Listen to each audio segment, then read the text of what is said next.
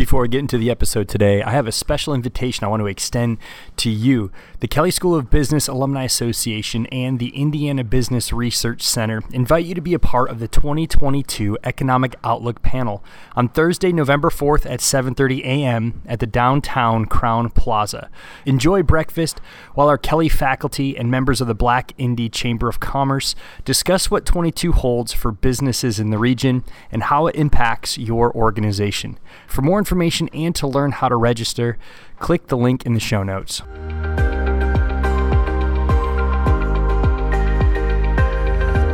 Welcome to another episode of the ROI podcast presented by the Indiana University Kelley School of Business. I'm your host, Matt Martella. Here on the show, our mission is to help organizations make better business decisions. So if this is your first time tuning in, I just want to take a minute and just welcome you into the Kelley family. And I want to let you know that we exist for you. So if you are an organizational leader, maybe you're someone who's just starting out in the management world, or you have eyes or a sight to want to get into the entrepreneurship game, let us know how we can help you along that journey if you're wrestling with a topic. Or if you just know of an individual who would make an awesome guest for our show, or you just know of someone you love to hear from, reach out to us and let us know so we can offer the best content we possibly can for you. You can respond to us or reach out to us at ROIPod. That's ROIPOD at iupui.edu. Again, ROIPOD at iupui.edu. So we talk a lot on this podcast about how do we get organizational leaders from that entry-level management into those mid-level managements and finally into the executive level roles, into the C-suite. Maybe into, an entrepreneurship role where you want to jump out and branch out and get on your own. Did you know, this is a kind of a shocking fact that I found out, that 50% of CEOs and executives that get into their roles, they tend to leave. There's a failure rate in getting people into those roles and having it not work out, or plans that are in place that seem like they should make sense and should be very concise, and how we get a new CEO or a new CFO or whatever that high-level leadership role is, they just don't work out. They don't materialize. And there is a gap and a disconnect that ultimately ripples down to the culture of an organization, ripples down to the morale of how people want to show up, and speaks highly into the overall organization's health. Because, on the show, we believe an organization is only as good as the people that run them. And if you have people leaving, especially in those high-level leadership roles, that doesn't sound like a very good organization. So I'm honored to be joined by Emily Burmis, the CEO of Emily Burmis & Associates and author of the brand new book, Bomb Proof, a field-proven guide for the new-to-role executive. Emily, welcome back to the ROI podcast. Thank you. It's so great to be back. I appreciate it. So let's get into your book. First off, congratulations. It's a huge milestone.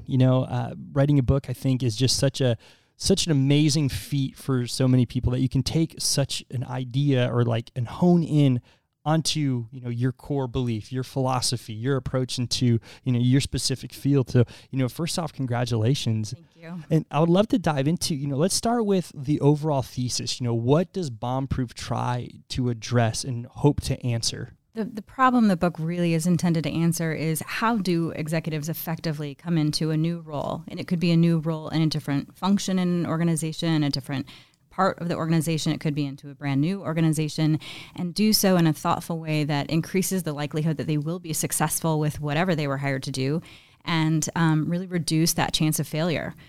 Because what I've found, through years now of research, is that, again, the fail rate is, about 50%. You can see stats as high as, 65. You can see stats as low as 40, but, round it off, and it's not good either way, right? And, what I found is that organizations really don't do a thoughtful job of onboarding. Most employees in general, it's a weakness, but executives especially, I think there's an assumption that at a certain level, people know what they're doing. And what I've learned from working with some really, really high achieving, superstar leaders, they don't really know how to onboard on their own. And so a lot of the content of the book, I even had, a CHRO of a well-known company read it just to give me feedback as I was working. He's like, I didn't know half of this. And he's the chief human resource officer. So I think this stuff isn't intuitive. I don't think it's always common sense. I think the things that are working against executives are unconscious. They don't see it until it's kind of too late.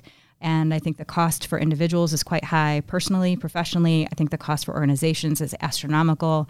And I just wanted to put what I've learned through such an amazing work opportunity out into the world, because, we're a small firm. We're not going to, we're going to save the world with this activity. But I thought, take the learning and put it out there in a way that's, people can afford it, they can read it, digest it. And it's a pretty holistic map of do this, don't do that. I mean, you kind of talked about some of the elements that kind of cater to that 50% failure rate, because that's huge. I mean, in any business metric, it seems like anything over a 10% reduction or 10% loss, like that becomes a failure. But we're talking, half, or if not, and maybe that's even on the conservative, estimate from your research. And one of the things you alluded to was talking about the idea that for a lot of them, there's just an assumption made. When you reach a certain point in an organization, it's just assumed you know everything, and therefore it should just be perfect assimilation. But what other factors are, like, boiling down into that? What are some of those driving factors, or that CEOs are failing? Like, what are some of those big causes that are really pushing a mass exodus in the 50% category in those high level roles? There are some key themes, right? You would think it could be for any reason. And even how we define failure, it depends, right? There's different ways to fail. So you might think about failure as, you end up on the front page of the Wall Street Journal and you're ousted by the board in 6 months. Like, yeah, that's one way to fail. And that's very public, but that's only about 3%, right? The larger percentages really come around someone that's flailing in role. So they've failed to execute on their business agenda. They're not getting the business result. They might see the writing on the wall and say, gee, I'm not being successful here. They know it. They may not know why. And they choose to leave because they know they're not going to make it. Or they just sort of stay in role and sort of flail and kind of clog up the corporate machine, right, by not delivering results. And so they might still have the job, but they've failed to deliver on expectations. And the things that contribute to this, there's not just one. I think one is the assumption that executives don't need help with this, right? That if you were successful at company X, you're going to come into company Y and somehow be successful because you were successful before, but the variables might be completely different. And so, the company doesn't think they need, that much support, and executives might not think they need the support. Well, this is what I did at my last company, so I'm going to come in and do this. And the company says, wait, that doesn't fit here at all. Right? So some of it are just these built-in assumptions that this stuff is easy, and the built-in assumption that I just have to keep doing what I've always done and that'll somehow work. So that's a big reason, is just those built-in assumptions. I think too, when executives are new, that pressure's high. They may have moved their family across the country. Their spouse may have had to give up, a career or friends, or change jobs, move the kids into different schools. So there's a lot, and the economic pressure to succeed, right? So there's all these people counting on this person, not to mention the team and the company. The pressure to succeed is so high, and people don't love being on the learning curve. And I'm sure every listener can identify that when you're learning something, it's not a great feeling, especially if you're used to feeling confident and competent, and now you're in a new role in a new organization, and you don't really know everything you need to know. It makes people anxious. It makes them fearful. People tend to compensate for that by acting out of past history, or even in a way that kind of protects their ego a little bit. So that's where you see people come in. They're kind of like arrogant about their past experience, or they're kind of condescending, or they spend a lot of time trying to prove how smart they are.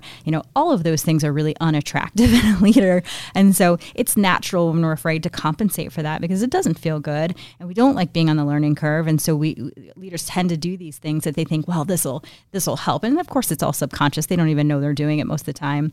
But people really resist those behaviors. And so part of it is coming in with an attitude that's not really going to endear people to you. I think part of it is a failure to really do a thoughtful assessment. There's a lot of reasons people fail, but I would say those first two are probably the lion's share. And I think you've tapped into something that I don't think gets addressed as much as the ego. Because a lot of times in that role, it is a two-way street at some point. A board has to decide who's going to jump into this executive role, and then the other person has to decide if that role is right for them and their personality and their leadership style. There's like that kind of mutual selection. And you talked about that, the idea of sometimes our ego gets in the way where, I have been in those roles prior to, I should know X, Y, and Z, and this shouldn't be, something that I'm going to fail at. But yet when they come in and everything's so different and everything, the culture is different, the processes are different, the people are different, and there's so much difference, what keeps a lot of those organizational leaders from saying, hey, I just don't know. Like I could use help. Hey, can someone like guide me a little bit? Is it ego? Is it the board? Is it the organization? Is it a mix of all of them? What are your thoughts in regards to that? What's preventing a lot of these high level leaders from just simply saying, I don't know, or I just need help? As you were asking the question, what I was thinking in my head is just the expression that hubris is dangerous. Right. And so the irony of onboarding executives is that the strongest leaders are usually the ones willing to ask for help. And it's the ones that don't think they need help that fail the most. And I've seen it. I mean, I've been in this line of work for 20 years, so I've seen it kind of over and over again. And so what I find is, humble leaders that are simply willing to say, I have a point of view, but I don't know, or I know I've got these skills, but I need help here, or they aren't willing to ask for help. They actually, they burn their bridges really quickly, because if you act like you don't need help and like you know everything, then guess what? People aren't going to reach out to help you. And you do need help when you're onboarding. Everyone does. And so I think people that know how to check their egos and are confident enough, and I do think it's a genuine confidence to say, you don't have to throw yourself on the sword, but it is okay to say, yeah, I need a little help with this. Can you help me? And you can ask that of your team, your peers, your boss, your board. You can ask for support. Like there's a million ways to ask for help. And I outline a lot of that in the book. But, it's those that are unwilling to ask for help and are unwilling to be humble enough to admit they don't know everything that tend to fail the fastest. And so even, some of the work I did in an organization, and I did quite a bit of onboarding there, it was always optional. And I wanted it that way. I don't want this forced on anyone. If they don't think they need the help, I probably don't really want to work with them. And so it was always a volunteer thing. But I was there long enough that I saw, dozens and dozens and dozens of leaders come and go. And it was the ones that were like, ooh, I really need the help, that succeeded and did the best job, created the least amount of noise and resistance. And it's the ones that came and like, why would I need that? And they would just, create a whole lot of resistance, a lot of noise. And, depending on the function, some companies are willing to tolerate that and some are not. And there's a ripple effect, I think, too, because I think a lot of organizational leaders just have that fear of, if they associate asking for help with weakness, or associate, I'm not a good leader because people are supposed to come to me as leader. I'm supposed to be the arbiter of info, arbiter of knowledge, arbiter of fill in the blank, when the reality is, like you said, a lot of leaders, just need to have that, hey, I don't know, so let's figure it out together, which does ripple down into the team, as we've talked about many times in culture episodes and episodes dealing with just how do you become a better leader. When an organizational leader can move past their own fear of being vulnerable and just, hey, I don't know the answer, but together I know we can figure out the answer. It ripples in, and everyone else kind of lets their hair down, lets their shoulders down, takes a little breath, and say, okay, cool, maybe we don't have to have everything, And so, what have you seen? Like, how have organizational leaders, what have been some of those key successes for those leaders who have kind of pushed past their own fear of what people think, or feeling weak, or just that vulnerability? How have you coached leaders into stepping further into just, hey, just be a little more vulnerable? Yeah, everyone's different in the way that they're, the way that their egos, and egos aren't bad. I'm not trying to say these are all high ego people or that they all have hubris. Hello, we all have an ego, but it's not always the most wise director of our leadership behaviors, right? And so it can be anything from, seeing competition where it doesn't exist. So for example, I had a client and he was like the nicest guy. So he's not going to sound great in this example, but he's phenomenal. But he was up against some pretty stiff competition in an organization where some other people had an advantage because of, some of the, diversity and inclusion, efforts that they had. He sort of felt like, well, I don't have a chance to compete against some of these, other rising stars, and his ego response was, well, I'll just keep information from him. And I was like, well, let's think that through, right? And, so that his biggest competition was a female. And so I was like, well, let's just, kind of play that out in our heads. Like, what does that lead to? Okay, so you hoard information from her. It makes her look bad. Let's just play that out. And you just get them to kind of see, like, what are the long-term implications of that? And when you actually play out that silly political stuff, it ends up being pretty silly, right? And it can be career damaging. And at the end of the day, it's not the right thing to do, right? So what he was able to see is that if instead he could be really helpful, help support her, help ensure her success, that he actually would be seen as a leader that knew how to help, promote females, that knew how to work collaboratively, which was very important in this environment. So just helping him see how, cooperation, while it felt threatening to his ego, because he didn't want to give her a boost, right? But that not cooperating and not being a good teammate would actually eventually come back to haunt him, and that by being a really strong ally, he would be seen as someone that it reinforces the corporate values, which is, we need a more, diverse workforce. And so he was able to kind of see how, and the irony is, his biggest fear happened. She got promoted faster than him, but he wasn't far behind her, right? I mean, it didn't really make any difference to his career. And yet his brand as a leader became so strong because he was such a team player, which, by the way, gives you more expedient results, which is important for both of them. He was able to just sort of see, the forest for the trees and realize that actually doing the right thing was actually expedient for his career and business results. And it was expedient for her too. Good for her. She got promoted, as well. But when she left the company, guess what? So that's one example, but it's a really common theme to just help leaders think through, what's driving your decisions, and is it wise? Is it right? Is it expedient for the business? Is it expedient for your team? So if you're my teammate and I'm competing against you because I'm threatened by you, which is what was happening, right? Then how does my team interact with your team? If you and I can't align, do you think our teams are going to align? No, they're going to be siloed, antagonistic, uncooperative. You're going to create a lot of noise. And so, all that is a change in perception from I'm threatened by you to I can actually help you, and it's not going to hurt me to help you. And it was a powerful learning experience for him and for me, frankly. And I want to start to shift a little bit in direction, and really start talking with individuals right now who are in the entry-level management role, maybe the mid-level management, but they are hungry to get into those C-level suites, the executive roles, maybe a board director role, whatever those, high-level leadership roles in an organization are, or even jump off, start a company, and still grow it and be in that C-level suite. But when I heard the 50% failure, I mean, that was a shocking thing, to me to hear. And, as one that, may have a desire to jump into that role, it's kind of daunting, to think about, man, if I put all this work in, I mean, there's still a 50% shot that this may not work out or be what I'm hoping to, so thinking through that lens and thinking through a lot of the problems you see as a consultant in onboarding high-level executives, what can individuals start to do now that are just maybe even beginning that track or in the middle of that track, or, maybe not super close to the executive, or maybe they are, but can start doing to set themselves up an expectation to be on the positive side of that 50% onboarding? Well, it's never too early to build those skills. And, I think, for folks that are, and I would say this actually, I mean, we've coached up through CEOs, up through C-levels and Fortune 500. I mean, these are like impressive people, right? And they're working on the same things that someone fresh out of college is probably working on too. It just depends. When did you do the work? Did you do it when you were younger, or are you going to do it now when you're 50 and your entire family is riding on you or, counting on you?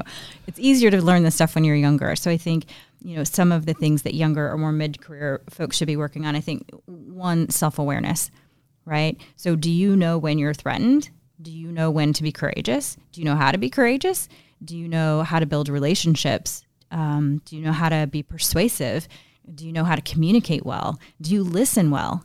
I mean, these are the same things. And part of how I learned all this stuff is by doing executive assessment for 20 years. And the stuff that executives get dinged on, they should have been learning much younger in their careers. Now, why they didn't, I don't know. But it's that self-awareness of just knowing your strengths and weaknesses, making peace with those strengths and weaknesses, and therefore knowing how to leverage yourself and leverage those around you. So I think that's a really big one. I think people that seek feedback, so same thing, for executives that have the opportunity to have an assessment done, not like a psychometric profile, but like, let me come in and evaluate how you're doing. The ones that want that feedback are the high performers. The ones that don't want that feedback are the lower performers, right? So anyone that's in a more junior role, seek feedback, ask how you're doing. I mean, don't be annoying about it. You don't need to ask every day, but like never don't. And even if your boss isn't great with reviews or feedback, you can ask for it. You know, when you have those annual or semi-annual reviews, like ask lots of questions, you know, and really seek the feedback. Feedback is not always pleasant to receive. I don't like being told things I don't do well any more than anybody else, but you have to, so that you're revealing those blind spots, because the younger you learn that stuff, the higher your upward trajectory. So don't wait until you're, 40 and a brand new VP. You want to have that figured out before you get to that place. So self-awareness, seek feedback. I think work for a really difficult boss, not difficult in like an abusive, bombastic way, because I think that can crush your soul pretty quickly, but like work for a demanding boss, because demanding bosses will give you stretch opportunities, usually, which is how you grow. They'll give you visibility, which is how you grow. Oh, now I have to be, seen and presenting in front of this powerful group. Okay, yes, go seek that opportunity, because they're going to be harder on you than your peers are, and that's what will grow you. So a tough boss, seek stretch assignments. I mean, those are just some small ways that people can, in college before, that they can be building their emotional intelligence, their organizational savvy, their interpersonal, skills and discipline, so that by the time they get to those leadership roles, it's not going to shoot them in the foot. They've already got it kind of done. And talk about the importance even of dealing with failure, because a lot of that, as you learn, you're making, you're stumbling along the way, you're trying to figure things out. And even when you're doing those things, you're not going to get it wrong or get it right all the time. You're going to look at yourself and go, man, I do have some anger issues when I may not know, or I just do kind of check out and pull away, and you as you go, you find tendencies where you overcome it, and then there's going to be times where you just revert back to it. So how do you encourage executive leaders to overcome and work through failure? Mm-hmm. I mean, failure is a tough one, especially for high achievers. In fact, low achievers don't seem to mind it as much. They have such, strong sense of self. There is almost a perfect correlation between folks that are really hard on themselves, really struggle with failure, are really sensitive to feedback, are really hard on themselves. There's a direct correlation to their effectiveness, right? They are more effective. And people that are like, I'm amazing, I'm great, and people like, nah, they're actually really poor performers. Like those folks think they're great. So I think, failure, and here's what I would want people to know, especially younger people, because even the executives I assess who are in their 50s, like if they're really, really hard on themselves, I can tell just by how hard they are on themselves that they're going to assess well, because that correlation is so strong. And that's not my opinion. That's Korn Ferry has said this. Lots of smarter people than me have said this.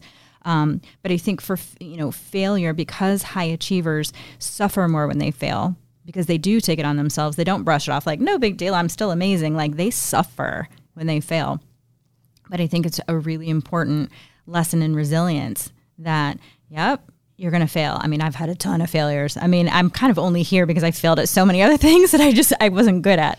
And so I think what I want people to know is that if you're struggling with failure because it hurts and it's humiliating and it's shameful and it's painful and you beat yourself up and all that stuff, I think, learn to make a little more peace with it if you can. And you can do that in lots of ways. Coaches, therapists, seek a mentor, talk to your boss, talk to a colleague. Like there's ways to get through it. Talk to your spouse. There's ways to work through failure. But I worry more about people that don't fear failure, that don't really let it get to them, than I do the people that really get paralyzed, for a little bit, or, withdraw and hide for a little bit, or, pull back from the job a little bit. Like those are normal signs of a high achiever to me. It's the people that brush it off that I think are in bigger trouble. Before we jump into, what organizations can do to better assimilate their executive roles and better train and better onboard, I do want to ask, for individuals, maybe they don't have a recognized organizational leadership role. So they're not a manager, or maybe they are and they're just barely, have limited, limited power, for lack of better words, within the organization. How can aspiring leaders and those that do know, hey, I really want to get in that director spot, I really want to grow into the C-level suite, how can they find leadership opportunities even though they may not carry the mantle of leadership recognized by their organization? Yeah, you don't have to wait for it. I mean, I think, appropriate onboarding to me is really learning how to be an effective learner. That's it. I mean, it's not rocket surgery. If you don't buy the book, guess what? Just be a better learner. That's the thesis, right? How do you learn faster, more efficiently, more thoughtfully, so that you learn faster than you fail? That's it. So you don't have to wait for a management position to be a good learner. So when you take a new role, learning to ask the right questions around expectations and actually a lot of what's in the book, it has nothing to do with being a people leader. It's how to assimilate into the organization. I mean, there is a lot about being a people leader, but it's not all about that. It's how to be an effective question asker, right? Who do you ask the right questions of so that you understand expectations, the culture, the environment, what people want from you, what they really don't want from you. You don't have to wait for that. And I don't think you need to wait necessarily either to be given a management position to start leading things. I mean, there are organizations, and in my hometown, we have something called Young Leaders of Northeast Indiana. Well, you don't have to be a manager to say, I'm going to run for president of that organization, or I'm going to be, the finance person. Like, you can find volunteer opportunities and not-for-profits and take a leadership role.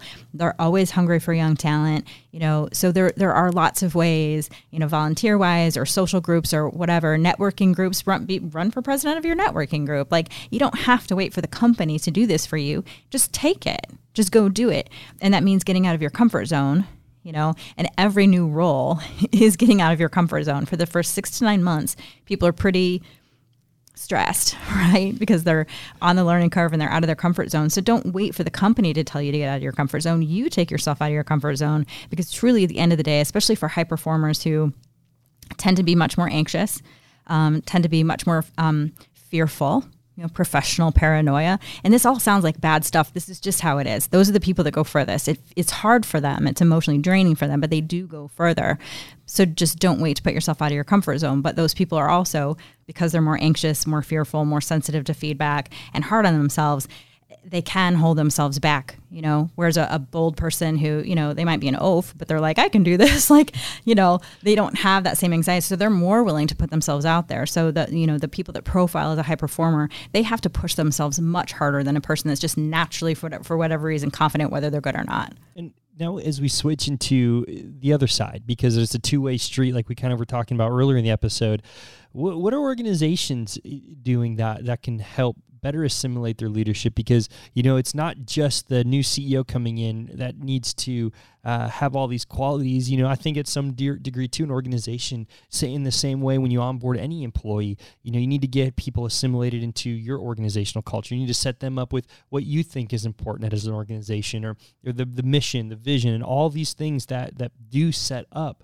someone for success, whether you're on the entry-level side, internship side, all the way up to the CEO and the C-suite.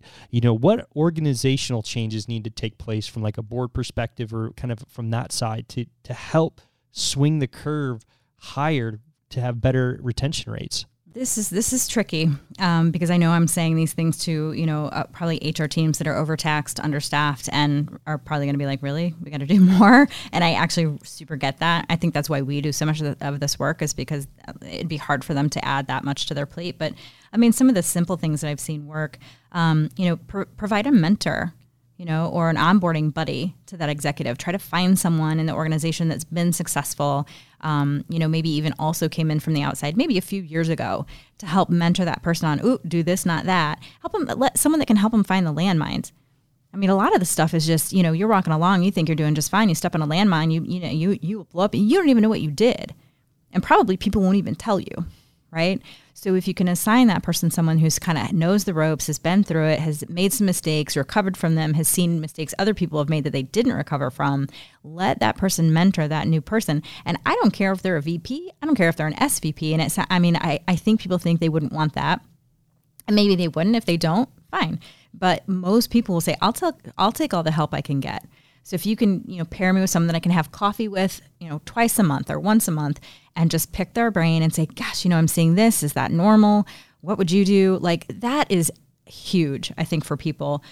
So again, I think companies should not overestimate how ready people are and how much they know when they're coming in. I think that's part of it. I think being thoughtful that when folks come in, that the hiring manager is not the be all end all on what the expectations for that person is, right? It's the boss, yeah, but the direct reports need to have a say about what they need from that person. Certainly cross-functional business partners and peers have an opinion. So I feel like when organizations, create that job profile, they tend to look at, what is the boss trying to accomplish? Therefore, what does this person need to be so that boss gets what they want and they can all, be successful. But in reality, yeah, is your boss important? Of course, but so is everybody else. And if you create a happy boss, but angry peers, angry cross-functional partners, and disappointed direct reports, at some point, your boss is going to kind of notice and care about that, probably. So I think organizations should take a little more holistic approach to letting people know, no, really, this is what your charter is, right? Now, the book will tell you how to figure out your own charter if the company's not doing that for you. But I think those are 3 things that companies could do a better job of. Yeah, and one of the things you were mentioning in your book description is, the 100-day plans are just not working the way they're supposed to. So how do corporations take a look at those plans, those onboarding plans? What areas are just kind of fat that could just be cut out? And then what are the things that are working in that? And does it need to break away from just thinking through a standard, it's got to be 100 days? Yeah, my perception of the 100-day plan is largely, at least how I've seen it play out, and this may not be every example, but I see leaders that have the 100-day plan for what they're going to do in their role before they even start the role. Like I had an executive, senior guy, really senior, and he said, "Oh, do you want to see my 100-day plan?" This was the first time I met him. He had been in role less than a week. And I'm like, "Well, what's in your 100-day plan?" He's like, "Everything I'm going to do in the company for the next 3 months roughly, right?" And I was like, "Well, how would you even know yet?" He's like, "Oh, I had this built a month ago. I started on day 1 and gave this to my boss and said, this is what I'm going to do." I'm like, "But have you had any conversations with people about what they need and want and what's already been done and what hasn't been done and what's been done and failed? And, have you had any?" "No, this is just what I came in thinking based on my interviews, what I should do." And I was like, "Can you put it in your desk drawer for a little bit and just hold on to that? Like, I'm sure it's amazing and I'm happy to look at it, but put it away for just a little bit and then we'll get it out later." And he never used it because I think, and I can't remember which president it was now that had a 100-day plan, but yeah, if you're president and you've got access to history books and newspapers and, media to tell you exactly what's been going on politically, then you know a lot more. But if I'm coming into a new VP of marketing role, guess what? Hopefully that person hasn't been in the press. I don't have all this, information about what they've done and haven't done, what they've tried and failed. So what are you, psychic? You're just going to come in and imagine that you know the history and the people, and how would you know? So I think if you have too much of a preconceived notion about what the company needs before you even meet with your team and your peers and integrate and build those relationships, like if you just come in and say, "I already know what needs to be done," it's kind of arrogant, right? But you haven't talked to me to ask me. You haven't asked me what I need from your function, and you're my business partner, or I work for you, and I'm telling you the last boss was a maniac and our team is hurting and you need to be focused on rebuilding morale. Like if you come in, I think it's a little bit arrogant to pretend that you know what your people need and what your partners need. Ask them, spend some time asking them, so the point, and I know it's not a popular view because people want to come in prepared. You hired me for a reason. I'm making, bajillions of dollars a year or whatever, right? Like people feel like they need to be prepared like that. But I think the reality of coming in that fashion is that people are very resistant because you haven't taken time to do your due diligence, listen, learn, and get in touch with what we need from you. And so it falls flat. And then people are a bit resentful. Like, okay, that's nice in theory, but you haven't worked here. And so I think it creates this emotional resistance to those ideas, not because they're bad. I mean, you can be a spot on with your 100-day plan. Maybe, I doubt it, but maybe. But if the attitude that you're bringing in is, "I already know what needs to be done," before you talk to people, they'll be quite resistant to that. And resistance is expensive. It drags results. It slows people down. You create noise where there shouldn't be. So to me, just don't. Your plan should be to talk and listen, ask questions, ask really good questions, and know who to ask them of. That to me is a better strategy. And you can literally, unless the place is on fire, which sometimes it is, you can take 3 months to do a whole lot of that and be fine. Companies don't expect you to come out guns blazing. They know you're going to get the lay of the land. And I think that's a more thoughtful approach. Finally, and that leads into my last question is, how can organizations better reestablish their expectations? Because I think, when you do get in these high-level leadership, as you've pointed out many times, there's just kind of like unspoken thing where we don't really tell you expectations. Maybe a leader comes in and doesn't really ask for expectations because they're coming in with, "Well, this is how I've always done it." The board's like, "Well, this is how it's always needed to be done," like this. And there's never really clearly defined, hey, this is actually kind of what we're expecting, pressure off, or no, actually we do want you to come in like prepared, ready to go, guns blazing day one.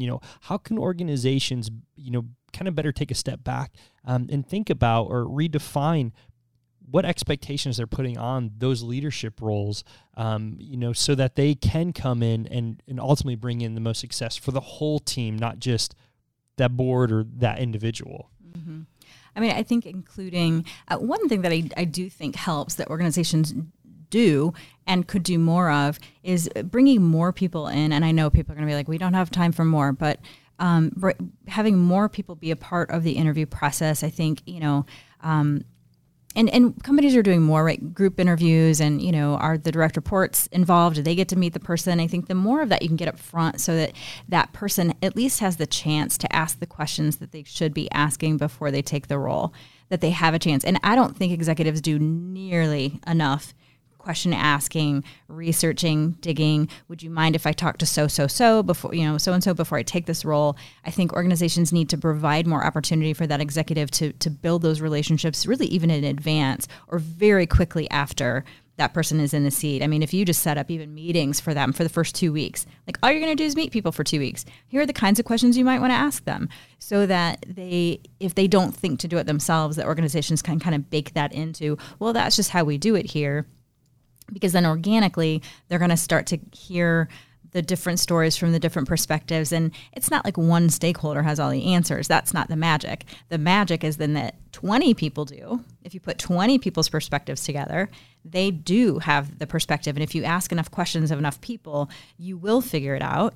And you'll learn where the bodies are buried and, and where the end of the rainbow is. Like, they'll teach you, but you have to engage people. And I think the more organizations can foster that this is a two-way dialogue of how you're going to learn, A, if you want the role, but then B, you're in the role, great, you took the role. This is how you're going to learn and build relationships. And I think because leaders are so task-oriented, they forget that part. So I think the more organizations can just bake that into this is how we do it here, it will give leaders a clue that that stuff counts.